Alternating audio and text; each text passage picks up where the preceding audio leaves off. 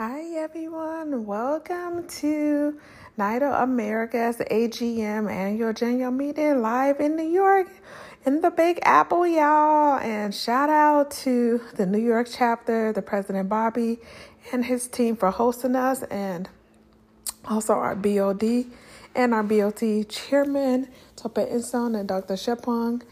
I wish you all a successful AGM. Now, the mission of NIDO is quite simple. First and foremost, we want to work together as Nigerians where we be, to be able to lift ourselves up and become better. That's the first mission. And when I became president of the country, people were talking about sinking all in Nigeria and I said, no. Let us get our hearts right here first. When we get our hearts right in Calgary, no matter how much we want to fight government and everything, if we don't respect it, we don't have a good organization. So the first thing is to focus on ourselves. What can we do to make an impact on the organization? So we have to work together. After we have achieved that, then we go to the second mission of NIDO, which is to harness our resources to make our country better. And the way we have to do it, if we look at the Chinese, the Indians, Diaspora, when they do things selflessly. And that's the attitude we should have as a Nigerian diaspora. So we should do things selflessly. I say that when we build this organization and we're on the right track, people will come looking for us. Every other thing will follow. But if we go searching things and we are not a good organization, we are nowhere. It's going to take some time. It's not going to happen while I'm beauty chairman, but if we set the right foundation, it's going to happen eventually. So that's my charge to every one of us. And I wish everyone a happy breakfast meeting, and let us make sure we have fun. Thank you, and God bless. Thank you.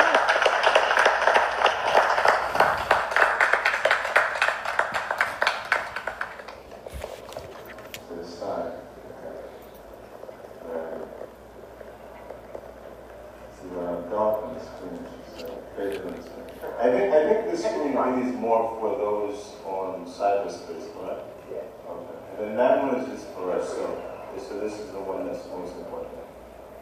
It's fine, I think I can hear you clearly anyway.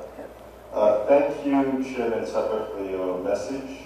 And I want to, I'm waiting for the CP model. What I want to do is, I want to acknowledge two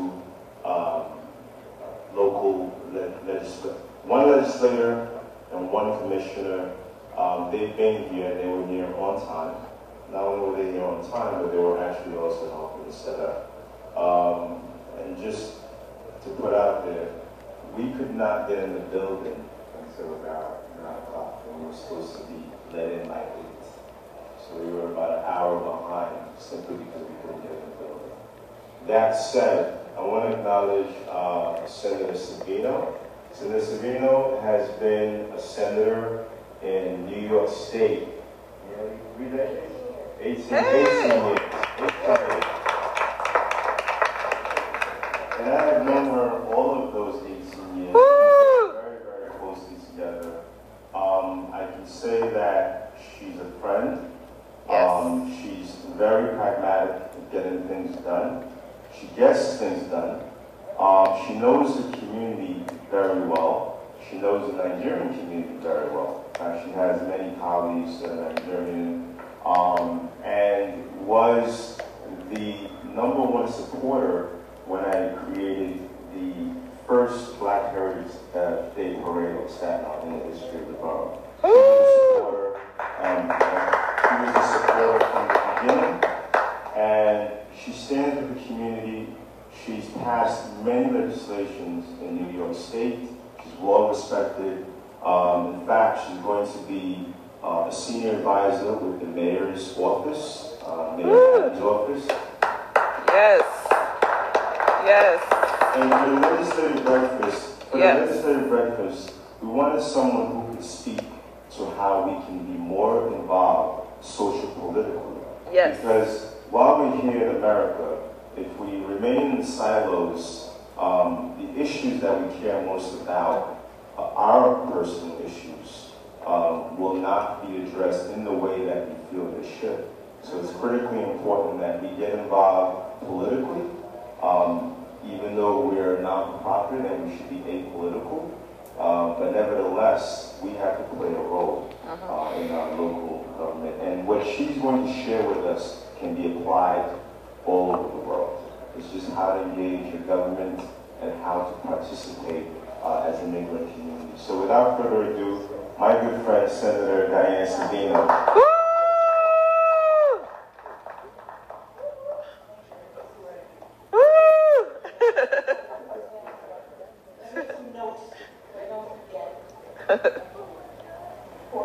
First, I want to thank Bobby, Luigi, and Lisa for inviting me this morning.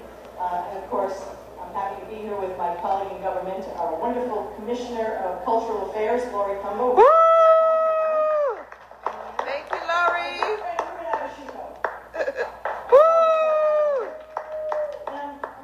I'm very touched to be invited to present and speak to you this morning.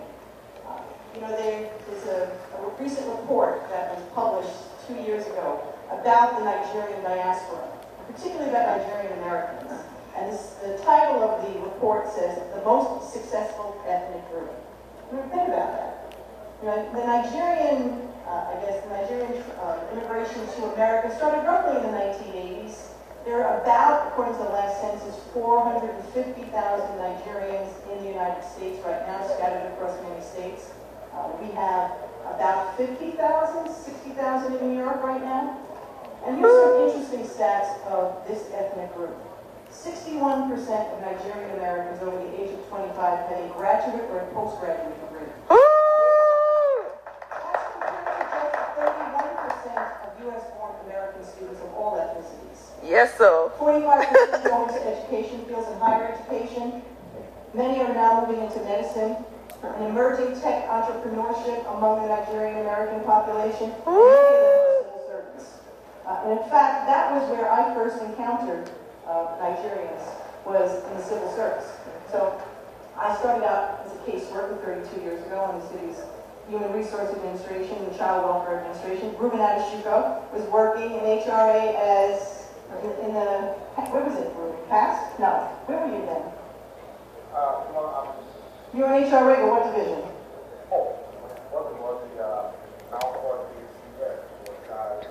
Right. You started in Child Welfare too? See where we started together. But Ruben and I both became very engaged in our union for a variety of reasons. We became union activists, and eventually we worked our way to a job that represented workers in contract violations and, most importantly, disciplinary cases. We had a small but growing Nigerian population amongst our membership of social service employee workers, largely because one of the entry-level points for a job in HRA or in the shelter system or in child welfare was you had to have a bachelor's degree. And overwhelmingly, Nigerian immigrants were well educated. Many of them had postgraduate degrees already. And so they came to the city with the educational requirements met, and they joined the city workforce, working in child welfare, working in HRA, working in the shelter system. And the funny thing about Nigerian work is they managed to be in two places at one time, because most of them had two jobs. Yep. They would work, Yes. they would work in one city agency in the daytime, and they'd work in the shelter system or the hospital system at night. At night. And why do I raise that point? Fact. It became a problem. Yes. So we had a change in administration in the mid-90s. We elected a new mayor in the city, Rudy Giuliani. And he decided that he was going to start to crack down on what they viewed as time and need issues. Nigerian workers would save all of their time all year long to be able to go home to Nigeria on vacation. Yes, sir. You could build up a certain amount of time as a worker, but you were never going to be able to use all of the time. So they would put in for 3 weeks to go back to Nigeria, and they would be gone for 3 or 4 months. But that had never been an issue. No administration had ever taken this on as a problem for workers. They would just change their status from approved leave with pay to leave without pay. And when they came home, they'd show up personnel, they'd get processed, and if they were lucky, they went back to the location they worked in. And if not, they'd wind up in a new office. But nobody ever took any action against it. Also, you can't be in 2 jobs at the same time. which means if you're clocking out at 4 o'clock in the shelter system, you can't be clocking in at 4 o'clock at Elmhurst Hospital, which means somebody's helping you, right? Yes. You're not supposed to do that. But nobody ever enforced this. So all of a sudden, the new mayor said, we're going to put a stop to that. And they started bringing workers up on disciplinary charges. And this had a disproportionate effect. Ruben's shaking his head. How many cases did we do? Oh, a disproportionate effect on the Nigerian workers. And they would wind up then having a disciplinary in their record for either being away too long, even though many of them had exemplary work histories, their annual evaluations were above standards, you had this break in service and a disciplinary record. Why is this relevant? Well, I don't need to tell you all that Nigerians in general can be the subject of discrimination. Yes. The most recent president before Joe Biden, who occupied the White House, actually had the audacity to say that once Nigerians see America, they'll never want to go back to their huts. That was a quote from the President of the United States, which shows that he knows nothing about Nigerians. He knows nothing about where you come from. He knows nothing about your education level. He knows nothing about the fact that you are all over the world, represented in the highest fields of medicine, education, and as I said earlier, the entrepreneurs in the tech industry. But all things are as they were then. In 1999, that same mayor who's decided to prosecute Nigerians especially for being late and having the audacity to work 2 jobs, we were going through a change in the child welfare system. The mayor wanted to create a new agency to solve the problems in the child welfare system. That's what we do in the city. Change it. We create a new agency, requiring everybody who worked in that agency to now apply for a job in this new agency. And of the 345 Nigerian caseworkers who had exemplary records, who had never had any issue other than potentially this kind of leave, suddenly were no longer qualified to work in this new agency. Wow. Because the new administration didn't want them, because they felt that there was, you've all heard the term in social work, cultural competency. Well, that Nigerians couldn't identify with the clients that they were servicing. Because they had a different ideology about parenting, about what's a neglectful home, what's allowed and what's not. It's the most outrageous thing. And so our union, Ruben and I were working there, representing workers, we decided to sue the administration on behalf of the workers who had been discriminated. Yes. So we won most of it. But it was an opportunity for Nigerian workers in our membership, which had not really engaged that much with the union, unless of course they needed us, to begin to develop their own caucus and their own chapter. Out of that experience, we had the first African Heritage Month down at DC 37. They created their own chapter, organizing workers, getting more engaged in the union. Because the union became the place where they had commonality and that someone would help them or represent them. It's the exact same thing in politics. Yes. So if you look in communities where you have a large number of Nigerian Americans, they're not very engaged in politics, but you need to be engaged in politics. I know you're all busy, you're working, so as I said, you've got 2 jobs. I read somewhere that you've never seen anybody hustle till you met a Nigerian American. So many people feel like I'm too busy. I'm making sure my kids are getting to school and getting a higher education. I'm making sure that I have the money to buy that next house and improve my conditions. But you got to get involved locally at the government, at the local government level. Whether it's the community board to find out how decisions are being made about what's planted in your community, what's developed in your community, what the schools will look like, to running for office. Bobby ran for office 2 years ago. Woo! I don't believe there's a Nigerian American elected in New York State. I could be wrong, but I don't believe there is. But I would say it's well past time for that to happen. Yes. It happened in Jersey. He said, yeah. But not in New York. Not in New York. And the way to do that is, again, get involved at the local level, at the lowest level of government, civic associations, community board, participating in campaigns. Ruben helped me run for office in 2004. He was like the assistant campaign manager. He's done it again recently for other candidates, including a young woman who's running to replace me. That's how you do it. When you find out what your elected officials think, and they prepared to say something as idiotic as Donald Trump said about you. And if they are, then you need to replace them. And you need to take your place at the table. There's an old saying in the labor movement, if you're not at the table, you're on the menu. Yes. Yes. You don't want to be on the menu. You want to have a seat at the table. You want to help shape policy. And you want to be there at the entry level to the highest level. And the way you do that is supporting organizations like this one, and supporting people like Bobby Ditchy, who's helped making it happen in the chapters in New Jersey and Chicago and all over the country and Washington, D.C. And I'm happy to be here to be able to present a certificate to my good friend Bobby on behalf of the work that he has done. Yes. He continues to do. Yes, sir.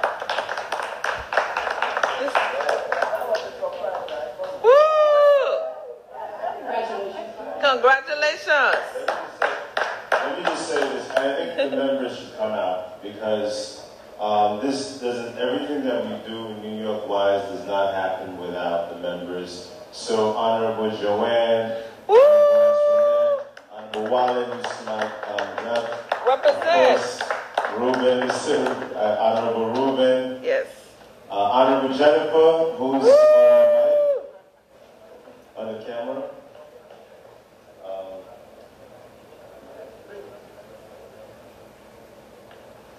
Yes, there's no I in teamwork. So, NIDO New York, I want to thank everybody for being here, for helping make this happen, rather.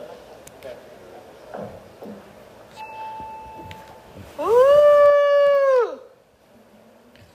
Great job.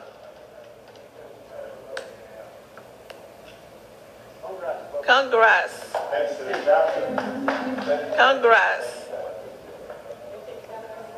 Please show the folks online. Thank you so much. Correlation. Yes. Show the folks online. Thank you for that. I'm sure I get the photo from someone. Yeah. So yeah, I want to just thank you, Senator Savina. I truly appreciate that, and I'm sure my chapter values that. I want to use this moment also to really acknowledge my chapter members. So you see some here today, somewhere in New Jersey yesterday, helping to do registration, ensuring that that New Jersey was supported also, helping to secure the venue and so on and so forth. More of them will be here later. As you all know, this is Labor Day weekend, which is one of the busiest weekend in New York, in America, but in New York particularly. Yes. So you'll see more of them later. And I want to just reiterate, in order to do good work, you really have to identify great talent. Yes, sir. So with great talent, all things are possible. Putting the AGM together has been challenging. The chair knows about some of the challenges because we've been talking around the clock. Honorable Saheed has been amazing in terms of providing support, tech support, and it really takes a collective effort to make things happen, right? So there's you have the program in front of you, so you know that there's more to come. I think, and I'm kind of buying time to see the CGs. Is the CG on there? And we're remixing the schedule a little bit because of, folks who are logging in at different portions. To be welcome and welcoming all of you today. This was really a labor of love, this conference today. As you can see, everybody rolled up their sleeves to make it happen. And that's really the way it should be. This is a monumental, but also an extraordinary task of uniting those throughout the diaspora, throughout the entire world. Making sure that there's a united vision that we all share. And this is really powerful for those of us of African American descent that are right here in New York City to be a part of your diaspora, because it's really one diaspora together. Yes. We are really uniting across so many different diasporas, because when we recognize our commonalities of Africa, there's so much more that we can do together. So as the Commissioner of the New York City Department of Cultural Affairs, I was appointed by Mayor Eric Adams, and it was really an exciting campaign that really united so many of our people throughout the African diaspora. And it was exciting to work on that campaign. And I remember when I had early on endorsed now Mayor Eric Adams, soon after Senator Diana Savino was on the campaign trail. And as we talk so often in politics about who you're in a foxhole with, I was so honored to be in a foxhole with Senator Diane. Yes, sir. As you can tell, when you show up and you see her on the team, you know you're on the right team. Yes, sir. And it was exciting because we were able to back each other up and support one another. She kind of took on Staten Island, I took on Brooklyn, and bringing our various energies and connections and people and networks. It was really an exciting campaign, and I look forward to continuing to represent Mayor Eric Adams. But I have to take a little bit of a selfish portion of this discussion today. So I'm the Commissioner of Cultural Affairs. But before being Commissioner of Cultural Affairs, I was a city council member under Mayor Bill de Blasio and working with Speaker Corey Johnson. But before that, for the 15 years prior to that, I founded the Museum of Contemporary African Diaspora and Art. Yes. And the reason why I did that was because I'm an African American woman, but I was raised in an all-Caribbean neighborhood in East Flatbush in Brooklyn. So I always felt a little bit out of place because I wasn't Caribbean, but I was African American, and people would always ask me if I was Jamaican or Trinidadian, or every Labor Day parade, which is coming up this weekend, I would kind of pick a flag that I was going to say I was from that weekend. Yes. But knowing that I was African, living in a Caribbean community, and being an African American woman, I wanted to create a museum, but I said, let's create a museum of the African diaspora that unites all of those different identities for everyone. And I say that to say, to now be appointed the Commissioner of the New York City Department of Cultural Affairs is a huge honor. Our budget in the city of New York is about, this year I was able to, and I have to pat myself on the back for that, I was able to negotiate the largest investment in art and culture in New York City's history.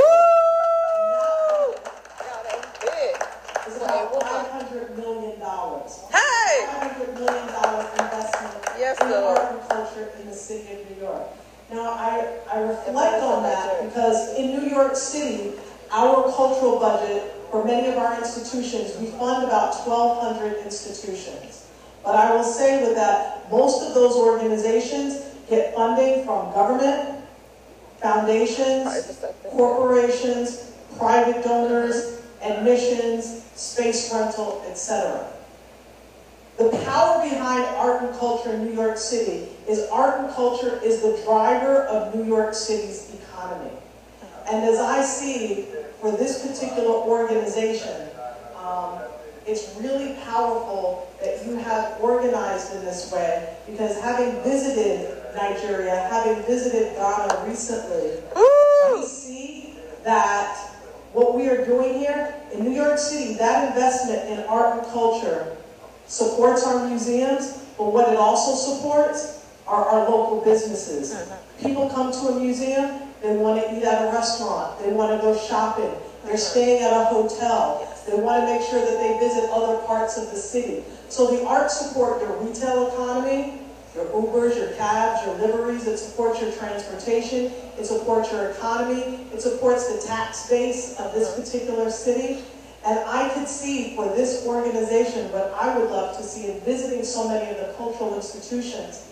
So many of them are dependent on government exclusively. And when you're dependent on government exclusively, it's very difficult for your organizations to maintain at such a higher level. So I would hope that NIDO would be able to work with many of the cultural institutions throughout Nigeria to say, these are the cultural institutions that we want to wrap our arms around, that we want to give that added support to, that we want to fundraise for, that we want to host galas for, that we want to invest on an annual basis, that we want to have a membership committee that raises money on a regular basis. Because when we invest in Nigeria's cultural institutions, when we bring the talent that has been fostered throughout the diaspora back to Nigeria for exhibitions, for programs, for theaters, for performances, when we make those connections together and we support those cultural institutions, it's sometimes hard for government to make the decision between a school, a hospital, and a cultural institution. And guess what? Usually the cultural institution loses out, right? So it's important that we make those decisions to continue to push government to support arts and culture, but also on our own accord, we have to start to become that private sector that comes in and supports, not with a one-time gift, but a continuous gift, a returning gift, and to have all of those throughout the diaspora continue to support our cultural institutions because they so desperately need it. And on top of that, with so many of our national treasures coming back to the motherland, works of art that were stolen, that were captured, that were robbed, that were looted from so many European countries that are now coming back to our homeland, we have to make sure, and this is double duty for me, we have to make sure that we put the infrastructure in place to receive our cultural treasures, but we also have to make sure that those that are returning our stolen, looted artworks and cultural treasures give back those works of art, but also contribute a dollar amount to those institutions to make sure that they have sound footing to receive those institutional treasures as well. So it's twofold. Those that have stolen have to give back, but also have to put in financial infrastructure to make sure that our institutions are up to par to receive, but we also have to match it as well. When we invest in cultural institutions in Nigeria, it will support our tourism industry. It will support our economy. It will support our local schools who will have institutions to learn their history and culture. It will support our tax base. It will support so many aspects. It will support our hotels. It will support our transportation. It is really the key to revitalizing and bringing that tourism dollar that we so desperately need in Nigeria and abroad. So I will conclude with those remarks. I had an amazing time in Nigeria and Ghana. We had a wonderful time. For me, as an African American, it's a dream come true. I say for so many African Americans, when we were forcibly taken from Africa throughout the diaspora, we were cursed. The only true way to break that curse is to return back to Africa. Continue to invest and explore and replenish. All African Americans should see that they have a home in Africa. This should be, I'm so envious of my Jewish brothers and sisters who go back and forth to Israel like they're going back and forth to New Jersey. It's just like we're going to Israel this weekend, we're going to Israel for Bar Mitzvah, we're going to Israel for this, we're going to Israel for Hanukkah. We need to see Africa in that same way. We need to break the cycle of it being too complicated of a process to go through. We need to just go back and forth. And that's really a part of what this organization can do. For so many of the African Americans said, come on, y'all got to come with us. Which would be such a joy and privilege to do that. So, thank you. I'm going to just open it up for general conversation. It's a question you can ask of Bobby, Senator Savino, Mr. Rubin, myself, so many to be welcome and welcoming all of you today. Thank you to the sponsor of my Wellness and Wahala podcast, Anchor. It's a great podcasting platform, and also NIDO Radio, Nigerians and Diaspora organization, radio 24/7 online radio, which also plays my Wellness and Wahala podcast show. So I'll leave you today with the song of the week. It's from Ada Ehi and Limobile. It's a Christian song that says, okay, everything is going to be okay. Bless up.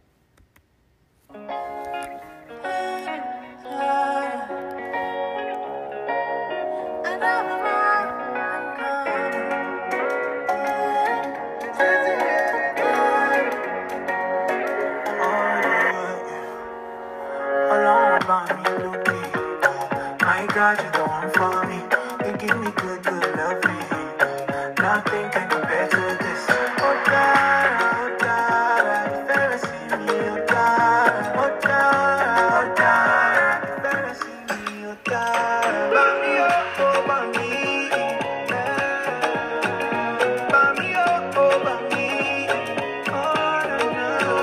Come along, let me jet. Oh, you better say, let's go. Come along, let me jet.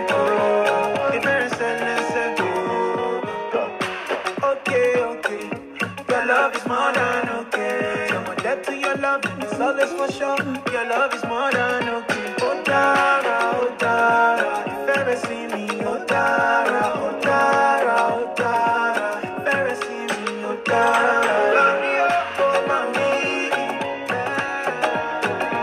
Mami, oh, mami. Oh, na, na, na. I'm alone, let me jet. Oh, if ever say, let's say. I'm alone, let me jet. Oh, if ever say, let's say. You check me like cha-cha-cha, just to hold me more cha-cha.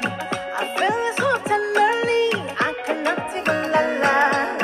And it's okay, okay, this love is more than okay. Okay, then just a looky. How can I keep it lucky? Yeah. If ever see me, you're that for me.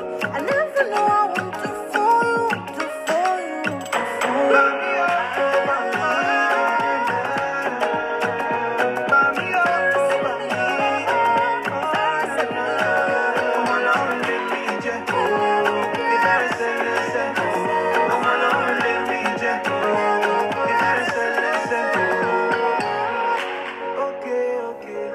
Your love is more than okay.